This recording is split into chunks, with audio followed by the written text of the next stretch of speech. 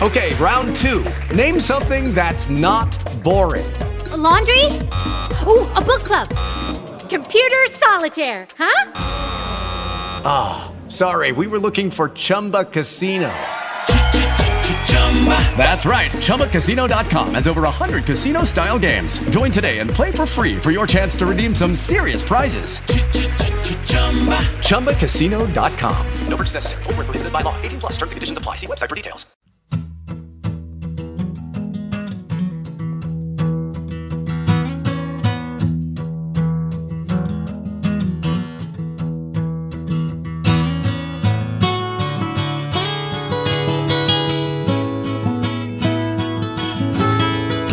Welcome to The Other 99, a podcast to equip the church for community, discipleship, and mission. We're your hosts. My name is Guy Wimberly. I'm Bethany McFarland.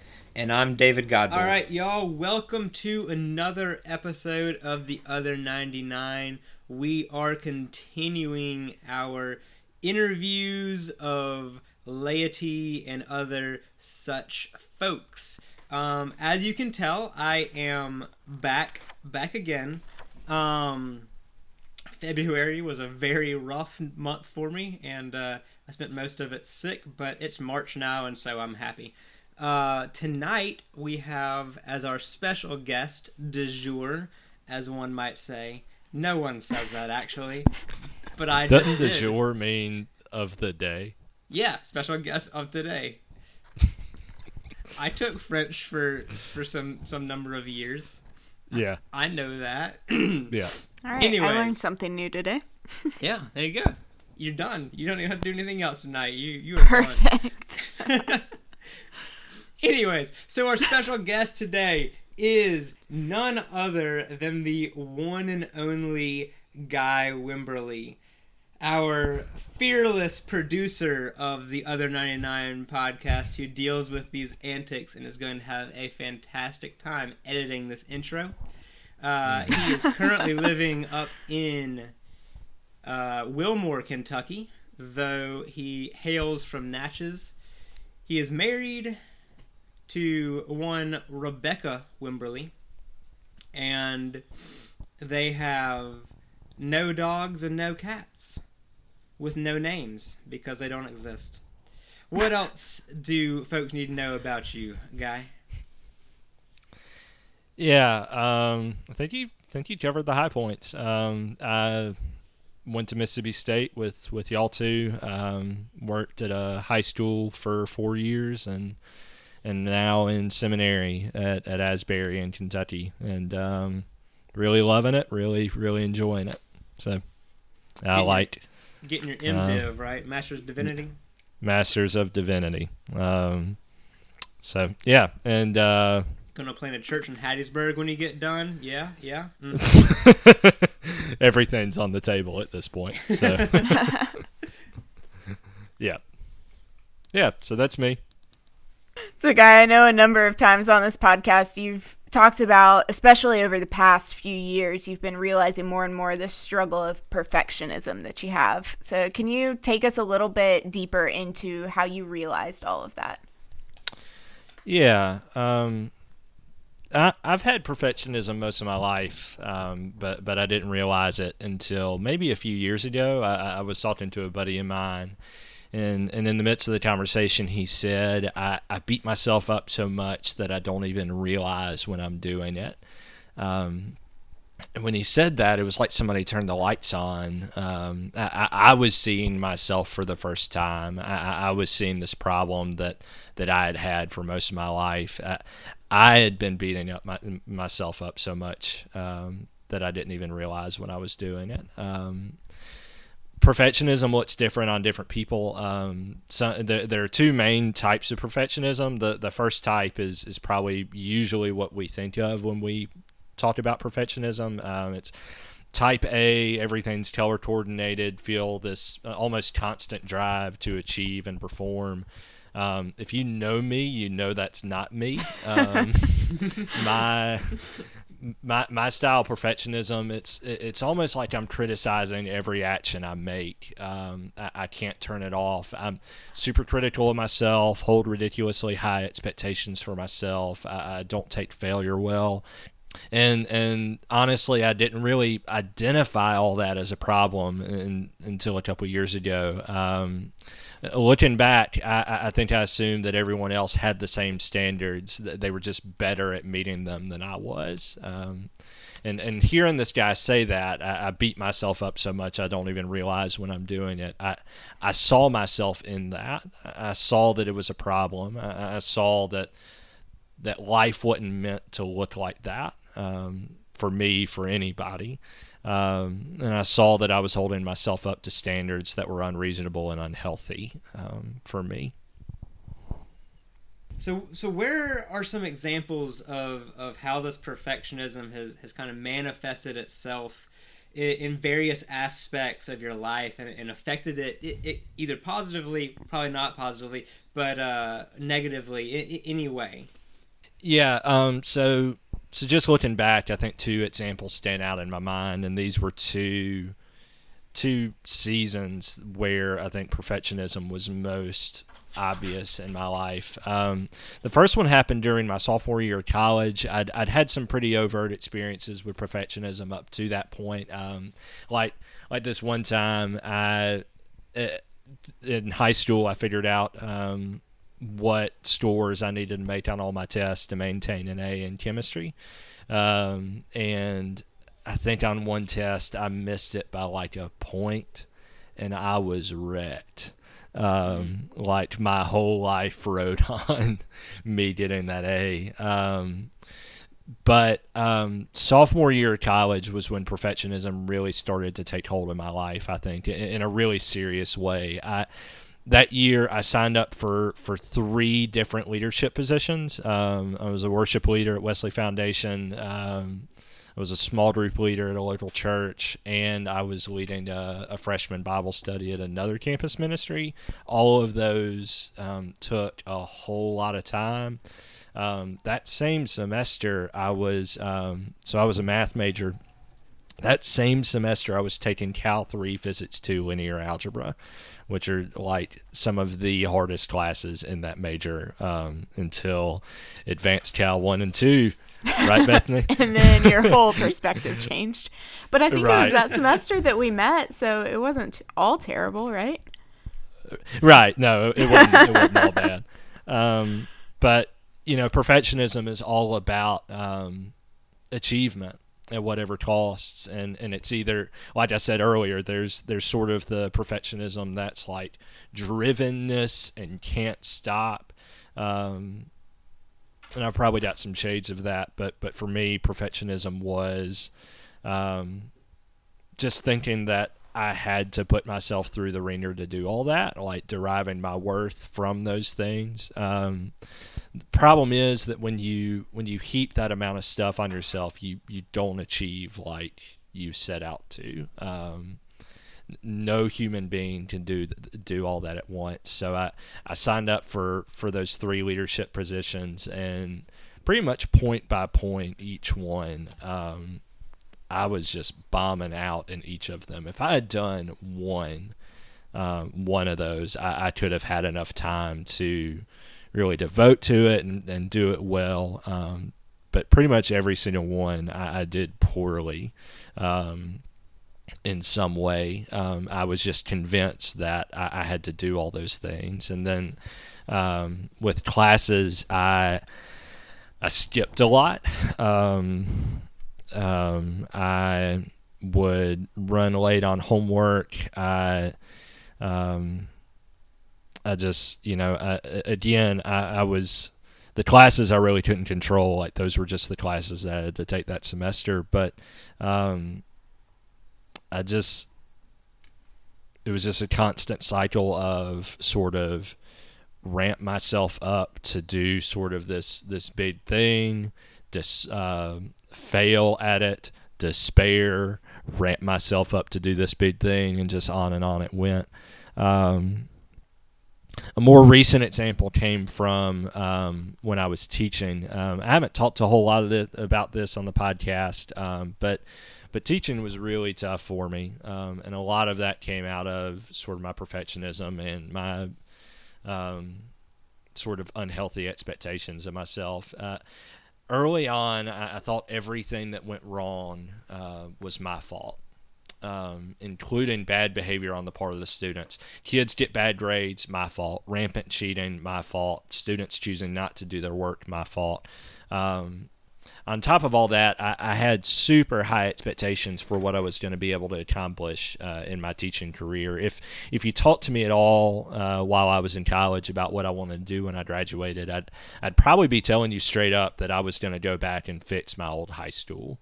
I remember having this conversation with you multiple times in college. Yeah. And it didn't happen. It wouldn't have happened, even if that hadn't have been my goal. That's just no one person could do all that. And I beat myself up for not achieving it, and I'm still wrestling with some of that. With thinking that those years were a failure, but just realizing that the problem wasn't what came out of it. Like, what came out of it was still good. The problem was that I brought unhealthy expectations into it, expectations that were way too high and absurdly high, that were just impossible to fulfill. There were a couple of years where right before class would start back up in August, I'd watch Stand and Deliver to pump myself up. I really thought like, okay, if I try really hard, like, this can be me. I can do this, and didn't. And I really thought that was me that was failing there. On top of that, there was a lot of comparing myself to others. And I think for me, I don't know about for other people, but this goes hand in hand with perfectionism. I would walk by other people's classrooms, and I'd see them. And granted, you can't, when you go by people's classrooms, you can't hear what's going on. So this is all like outside looking in, grass is greener on the other side type of thing. But I would walk by people's classrooms, see them teaching, see maybe students behaving for the 5 seconds that I walk by their class, and would just assume like, man, like, they're killing it and I'm just bombing over here. And I mean, walking by people's classrooms was almost like putting on a perfectionism clinic. I mean, it was just constant beating up on myself and comparing myself to others. And another thing that happened there, perfectionism really feeds into workaholism. I think they often can go hand in hand, or at least they've gone hand in hand in my life. My first year in teaching, I'd get to school at maybe 7 in the morning. School didn't start till 8:20. Teachers didn't have to be there till maybe 7:45. I get there at 7. And I wouldn't leave till maybe 6 in the afternoon. That was normal. My first year of teaching, and then days when I showed up at 7:30 or 7:40 instead of 7, I'd beat myself up about it. There was no reason I had to put myself through that. Except that I thought I'd be a bad teacher if I didn't work in that kind of schedule. If I took 1 hour off, and left at 5. The other thing worth mentioning, kind of along those same lines, thinking about workaholism, the second year I taught, I had a pretty big tragedy occur in my life. I got the news about it on a Sunday, and the next day, Monday, I was right back at work. This thing took a big toll on my life. I did not need to be at work that day, maybe even that whole week. But I couldn't let myself take a break, because that is not because I wasn't worth taking a break, or I wasn't worth giving myself that kind of self-care that I needed in that moment. I went right back to work. I really appreciate you sharing a little bit about how perfectionism has manifested in your own life. And I think that's really important for our listeners to hear, that it does look different for each person. And just because you're not the crazy color-coded spreadsheets for everything person, like I tend to be at times, it doesn't mean that it's any less of a struggle.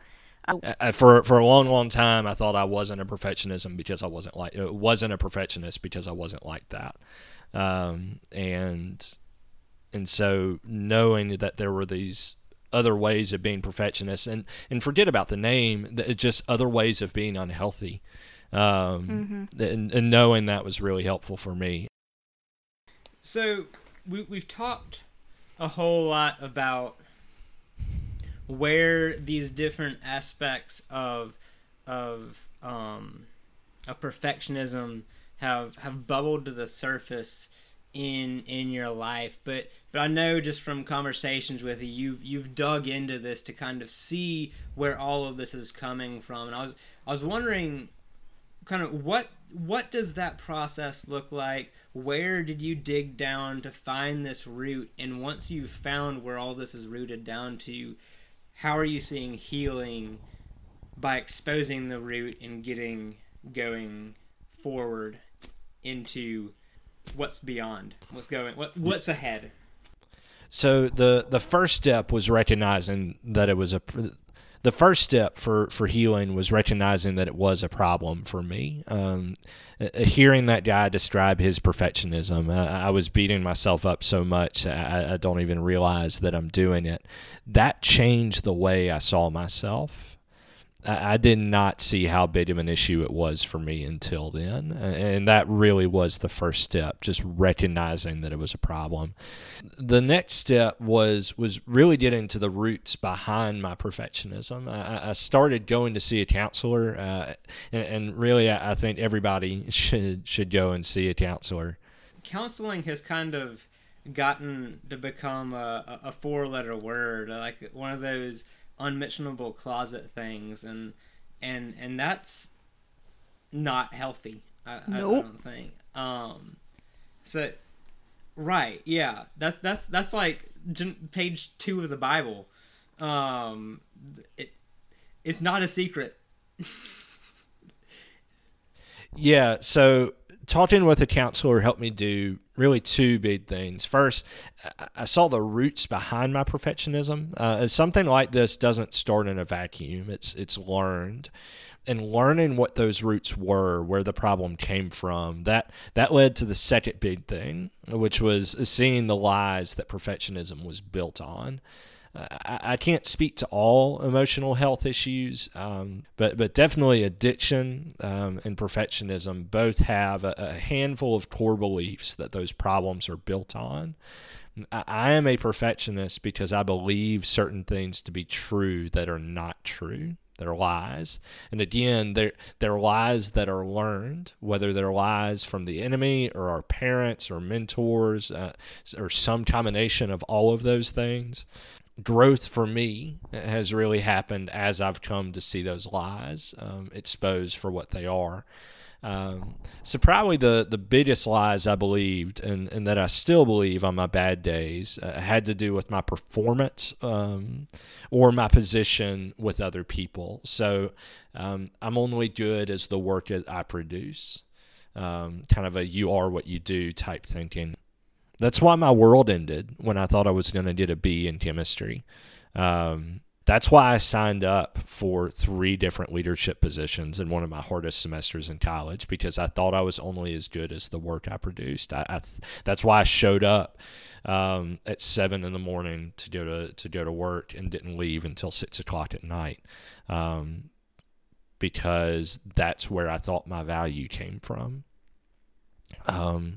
And along the same lines, if somebody is better than me at something, that means I'm a failure. So I would I talked to earlier about how I would walk by classrooms and see the teachers, the other teachers at my school in action, and I'd think, man, I'm not as good at them. That means I'm like, not just they're better than me, but I'm like at the bottom because I'm not as good at them as them. The first step was recognizing that it was a problem, but just recognizing it's a problem doesn't solve the problem. And second step was finding out what led to the problem, but even that doesn't solve the problem. Ultimately, what I needed was almost a rewiring. I think Paul calls it in Romans 12, a renewing of my mind. And a big part of that is exposing those lies in the light of the truth of the gospel. Now, there's a way of saying that I think is really harmful, and I really want to take some time to talk about this, because to some extent, I think I learned perfectionism in the church. The gospel is not a quick fix solution, and when we treat it like that, I think we can add to people's perfectionism or even other emotional health issues. Saying, if you're a perfectionist, just believe the gospel, to someone who is a perfectionist and already believed the gospel, puts them in a position where now they're being perfectionist about their acceptance of the gospel. Oh, I just didn't get it last time, and now I'm beating myself up for not getting it last time. I don't think the gospel is something we hear one time, completely understand it and all its implications in our lives, and never have a problem again after that. That's why we have means of grace. So we can come, they're not just disciplines, they're means of grace. They're places where Christ comes and meets us. Places like prayer, scripture reading, communion, the church community. We have those things so Christ can meet us and remind us of his love for us. So that would be transformed even more to be like him. We're in the season, perfect example, we're in the season of Lent right now. Lent is all about taking time to recognize how desperately we need Jesus. Why would we enter into a season like Lent every year, be reminded of our deep need of Jesus for 40 days every year, if once we believe the gospel, we'd never have a problem again? We have Lent because that's always true. I need Jesus every year around this time. And we have the spiritual disciplines. We have the means of grace, hopefully being practiced every day, every hour, a lifestyle of means of grace, because that's how often I need to be reminded of my need for it, and that Christ gives it in abundance. Our church practices are built around giving us space to deal with the junk that just continues in our lives. And that's not to discredit the kind of radical change we should expect in the life of a new believer, but for too long, I think we've shamed people for continuing to struggle in their discipleship after they come to faith. The disciples spent 3 years with Jesus, and we're still having trouble.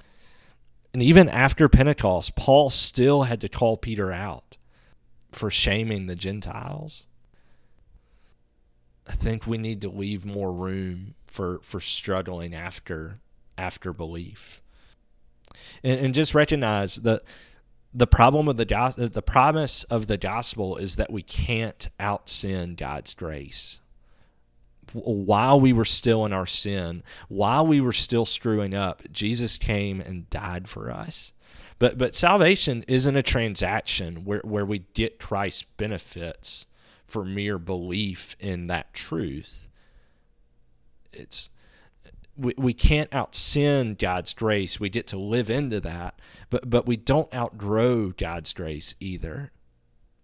And I think that's the challenge to perfectionism, both that Christ still calls me a loved son, even after a failure, even after a mistake, even when I show up late to work. God still calls me a loved son. But not only that, in the places that I still fall short, God is ready to be there, to help me, to aid me in going deeper in my relationship with him. His arms are still open. And the whole Christian life is really a deeper walk into that reality. What are some ways that you have found that have helped you grow in this, keeping your perfectionism in its place? Sabbath is a big one. Sabbath, I heard somebody at the seminary this week say that Sabbath is the first promise of the gospel in the Bible, because so if you look back at the creation story, people are created on day 6 of creation. The very next day is Sabbath. So like their first day on earth is a day where they just get to enjoy and rest in the creation that God has made. Sabbath is all about taking out time to recognize that life is bigger than what you were able to achieve. Taking time out to realize that life doesn't depend on what you're able to achieve. And for perfectionists especially, and perfectionism and workaholism go hand in hand. So for perfectionists, workaholics, whatever,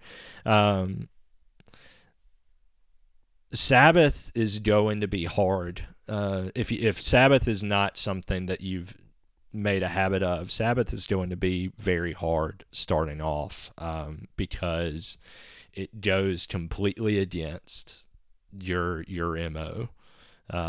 And for probably the first year that I did Sabbath, I was miserable. Maybe not the first year, maybe the first couple months, or first 6 months, but it was tough. But as you do it, and that's the beauty of the spiritual disciplines, is that you don't have to get it right the first time. That's not the point of the spiritual disciplines. I think we make that the point of the spiritual disciplines, but the point of the spiritual disciplines isn't to get it right. It's to let God meet you in that.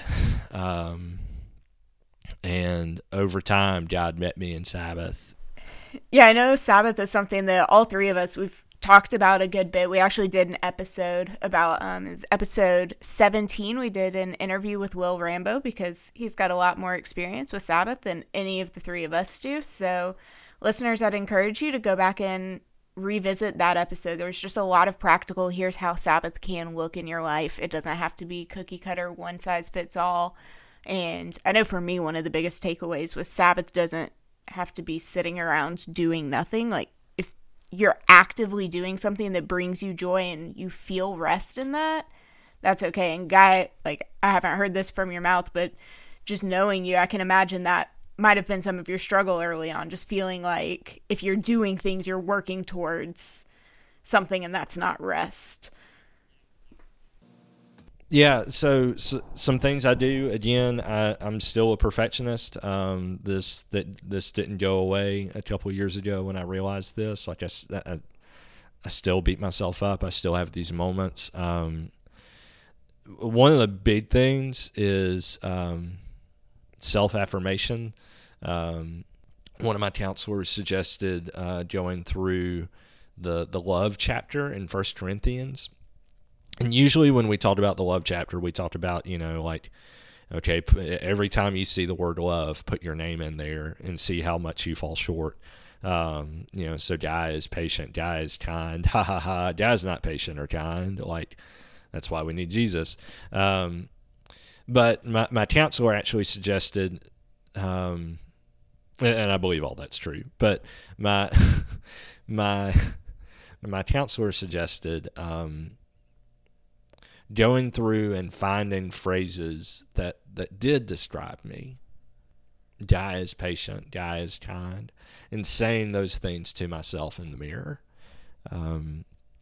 Another way of doing self-affirmations that I've heard from Scripture, another shout out to Will Rambo. One of his favorite passages is Mark 1:9-11, which says, "At that time Jesus came from Nazareth in Galilee and was baptized by John in the Jordan. And just as Jesus was coming up out of the water, he saw heaven being torn open and the Spirit descending on him like a dove. And a voice came from heaven, 'You are my Son, whom I love. With you I am well pleased.'" And Will makes the point that Mark's gospel, this is the first time we see Jesus. Jesus hasn't performed a miracle. He hasn't taught anybody anything. He hasn't called any disciples. This is the first time we see Jesus. He's lived 30 years of obscurity in the backwaters of the Roman Empire.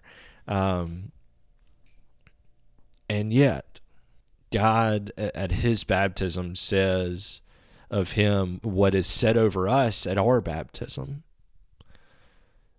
"You are my Son, whom I love. With you I am well pleased. You are my son, you are my daughter, whom I love. With you I am well pleased." And that is not conditioned on past performance. That is not conditioned on position or power. That's conditioned just on the fact that you exist. And really even more so on the fact that God exists, and that it's God who's saying that about you and over you. And so Will, and I've done this too, Will says those three verses, and maybe just the "You are my son" part, "You are my son, whom I love. With you I am well pleased." He says that before he puts his feet on the floor in the morning.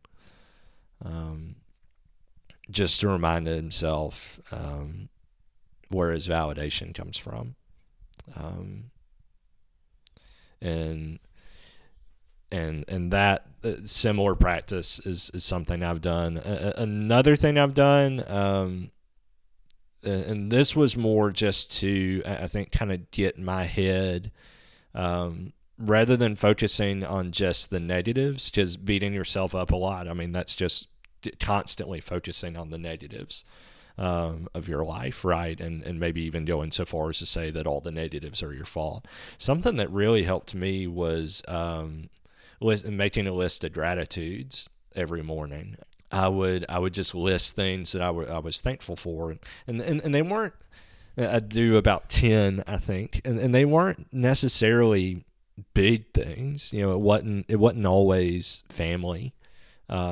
Or my job. It was getting to drink coffee in the morning, having a quiet space in the morning, my pajamas. I really liked my pajamas. If I had a fun night out the previous night with some friends or family, I'd write that down. And what I noticed was that when I came home from work, I started this when I was still teaching. When I came home from work, I wasn't focused on the bad classes and what I could have done to have made them better or to improve them. It was training me to look for things to be grateful for throughout the day. And so that really helped me. So those three big things, and I'm sure there are others. I read a good bit about perfectionism, or at least I try to. Community is a big thing. This is not something we can do alone, and so being a part of a small group or having good friends by you, who know you and know your story, and being able to tell them what you're thinking and feeling, and having them be able to come right back at you say, that's a lie. That does not determine your worth. This determines your worth, and pointing back to the gospel and God's unending, unconditional love for you. Being part of community is huge. This is not something we can do on our own.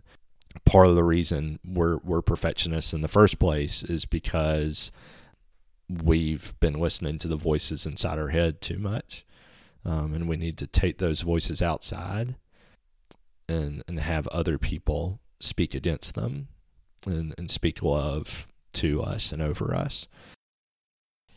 All right, Guy, thank you so much for sharing a bit of your story, and letting those of us that are listening that might be dealing with perfectionism or something in that arena, that they're not alone, and that there is growth and healing to come out of that. And thank you so much for doing that tonight. But you know what time it is. What time is that? Oh, you know what time it is. Do we? It is time for... Woo! I'm still not completely over my cough. Yeah, I hear that. Anyways, it is time for recommendation station. Whew, it's hot up here, guys. I am sweating, and that did not make that any better. So, Guy, what is your... Actually, you've been talking a long time. So, Bethany, what's your recommendation? In lieu of what Guy has been saying, I'm just going to call it what it is and not beat myself up over it. There you go. There you go. Application, guys. That's what it looks like. I could scramble for something, but I'm just going to be honest with you guys instead. I'm ill prepared for this, and that's the way it is. So that's okay, because I have two recommendations, because, like I said, I've been sick for the better part of a month, so I had time on my hands. The first recommendation that I have actually goes with last episode, where we interviewed Robert Carnes about his new book called The Original Storyteller. And it's a devotional centered around improving our storytelling so that we can be able to tell our stories better, more clearly, and be able to reach people more easily with them. Highly recommend that, but that's not my recommendation because that was done last week.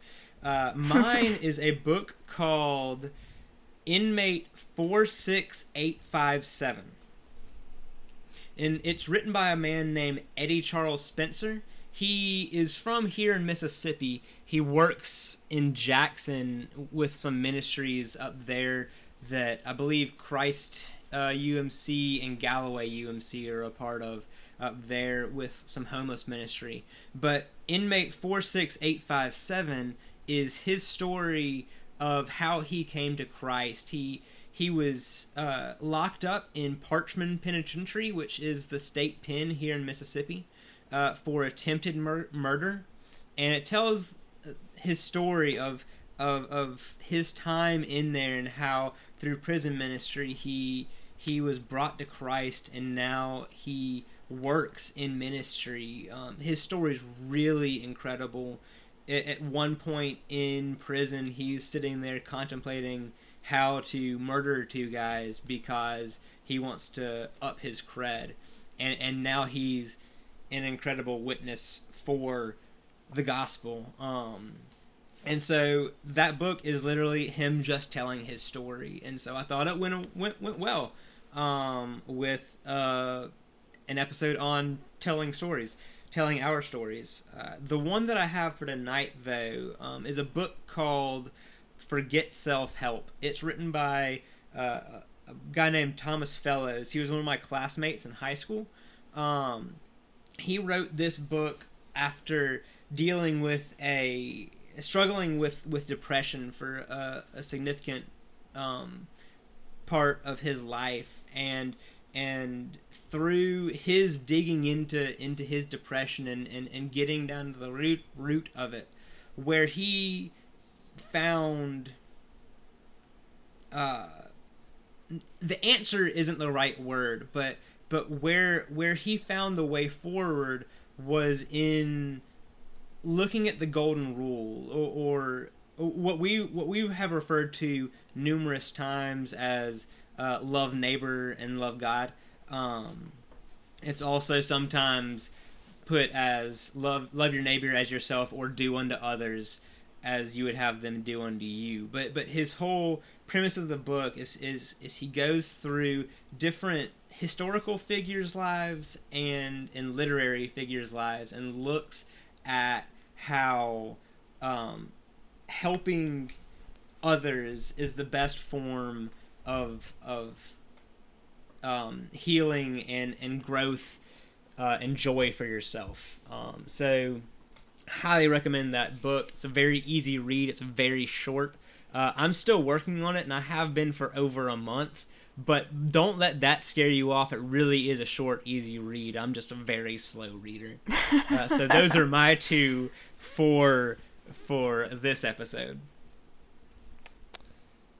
Awesome. Mine this week. So feel like everybody and their grandmother has been sort of exploring the Enneagram lately, and Yep. There's a band, might just be a guy who like has a name like a band, like Five for Fighting was just one dude, but he called himself Five for Fighting. Sleeping at Last, and they're every month for the past 3 months, they've been putting out a song that goes with one of the Enneagram types. And last month, back in February, they put out one for the Enneagram Type 3. But this, I'm not a 3, and I don't think this song is just for 3s or just about 3s. I think it's a song about perfectionism. And I broke down crying listening to it, and there's one lyric in particular that I still that still kind of breaks me apart. It's just really good, and I think the beauty of music and the beauty of poetry is that we've got these guys who spend their whole lives thinking of really descriptive ways of talking about what all of us are going through and dealing with, and this is it's a really great song, and it's a really great. It gave me words to describe what my life has been like. So Sleeping at Last, the song is Atlas, like the guy who holds up the world, :3, the number 3. So that's my recommendation. All right, y'all. So before we close out this episode, we have some kind of big news. We are recording 3 more episodes after this one before we end the podcast as it stands right now, as an every other week dropping an episode format. Now, we've been doing this for about a year and a half. By the time that we finish, the last episode drops, it'll be right at about a year and a half. And our lives have changed dramatically. I have a kid. Guy's in a different state. Bethany has moved and remodeled 3/4 of her house, and not to mention changed churches and all kinds of communities and all that kind of stuff. Yeah, it's been a lot for all of us. Mm-hmm. We've been having conversations amongst ourselves about the importance of emotional, spiritual, physical health, and all that kind of stuff. And we decided that there are a lot of good conversations that we have had, and there are more conversations to have. But at this point, we just need to step back and be able to plug in more deeply into the community that's around us right now, to be able to pour into those next to us, our neighbors right here, and like I said, it's the end of the every other week podcast. That doesn't mean that the other 99 podcast is going away forever. We've talked about a couple of ideas of some possible series, or little like mini spurts of episodes here and there in the future. But those are TBD. And who knows, we may get to a point again in the future where things look different for us and we revisit the every other week idea. We've just all collectively decided. It's been really interesting how it's all happened, because each one of us came to this conclusion separately. And for 3 different reasons. Yeah, right. Like, not just because our lives are crazy, but it's been very clear that, like, the Lord has placed on each of our hearts, like, this is a great thing. But even great things deserve times of rest. So that's what this is for us. It's a time of rest. It's a time to soak in what has been done and to prepare for what can be done in the future. So this is not goodbye forever, but it's taking a pause to reflect and refocus. Yeah, and we've got 3 more episodes before we wrap up, so I'm sure we'll say more kind of to this point in between now and then. But this really has been a whole lot of fun, and it's been I think it's been life-giving for the 3 of us in a lot of good ways, and this has been podcast, you just put it up on the internet and see where it goes, and it's been used in some cool ways by some people who've really latched onto it. My father-in-law and kind of a mentor to all 3 of us is the campus director, campus minister at Wesley Foundation at State, and we know of a group there that's used some of our podcast as their curriculum, as their small group curriculum, which is just baffling. Yeah, all of us are still really confused about that, but it's okay. We hope it went well. Yeah. We didn't hear otherwise, so. That's true. But, this is, we're glad that, if anybody found it and was able to get something from it. I think we wanted to put out something that would have benefited us years ago, and if that's been that for you, we're really happy for that and happy to be a part of that. Shoot, even benefiting us now. Putting this together has been such a great learning experience for all of us. It's helped me out tremendously. I've had especially the last year when we did the spiritual gifts, and we're probably going to get more in we're probably going to cut most of this conversation to save it for our farewell episode. True, yeah. Most of it, but this has been an incredible opportunity, and I'm excited to see where it continues to go. What happens in the future. Whether with us or if somebody else takes up the mantle and starts a laity podcast, or something else, some other sort of resource. Soup's excited. I know that this isn't done.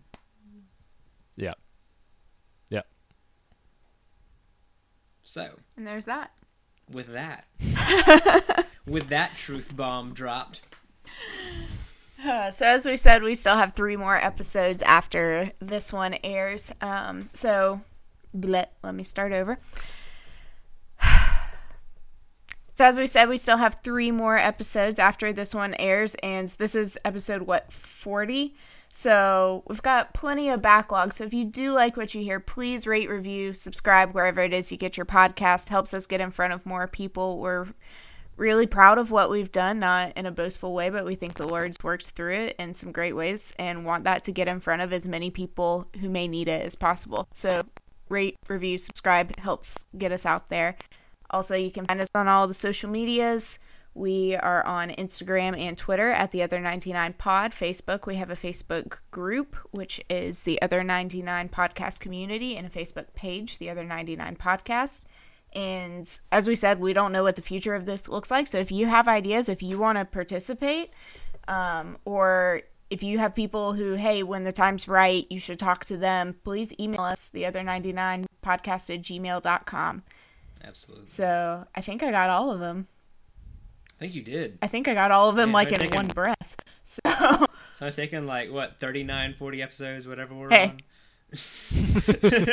on. we're not getting into that. We're just if you notice, Bethany has done probably the last 20 episodes because Guy and I just got lost, and she's the only one that could track with everything. So. Yeah. So that's our show. Yeah. Thanks for tuning in. See y'all again in 2 Bye, weeks. y'all. Bye. Oh man. All right, Guy, before I hit stop. Okay, never mind. Let me be full. Let me be empty. Let me have all things. Or let me have nothing. Let me be full. Let me be empty. Let me have all things. Let me have nothing. Let me be full. Let me be empty. Let me have all things. Let me have nothing.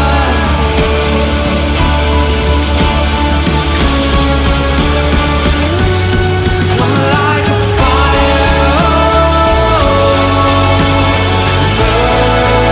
burning us.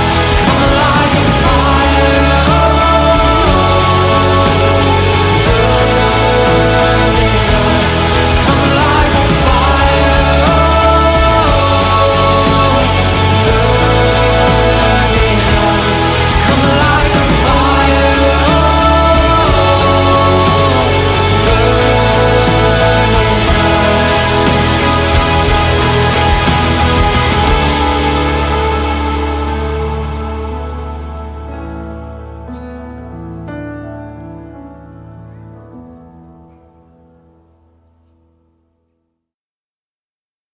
Hello, it is Ryan, and we could all use an extra bright spot in our day, couldn't we? Just to make up for things like sitting in traffic, doing the dishes, counting your steps, all the mundane stuff. That is why I'm such a big fan of Chumba Casino. Chumba Casino has all your favorite social casino-style games that you can play for free anytime, anywhere with daily bonuses. That should brighten your day a little.